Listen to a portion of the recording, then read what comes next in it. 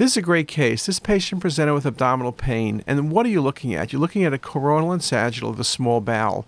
And the first thing you see is in the small bowel loops distally, there's a soft tissue mass, which is clearly fat density. It's a fatty tumor. Now, sometimes you can see fat inside a loop from an intussusception, and it's just the fat of the mesentery being pulled in. But here, when you look at cross-section, when you look at all the images, the entire mass is fat. So indeed, this is a small bowel lipoma.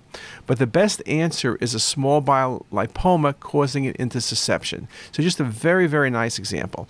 No, it's not a liposarcoma. That would be a large soft tissue mass involving bowel.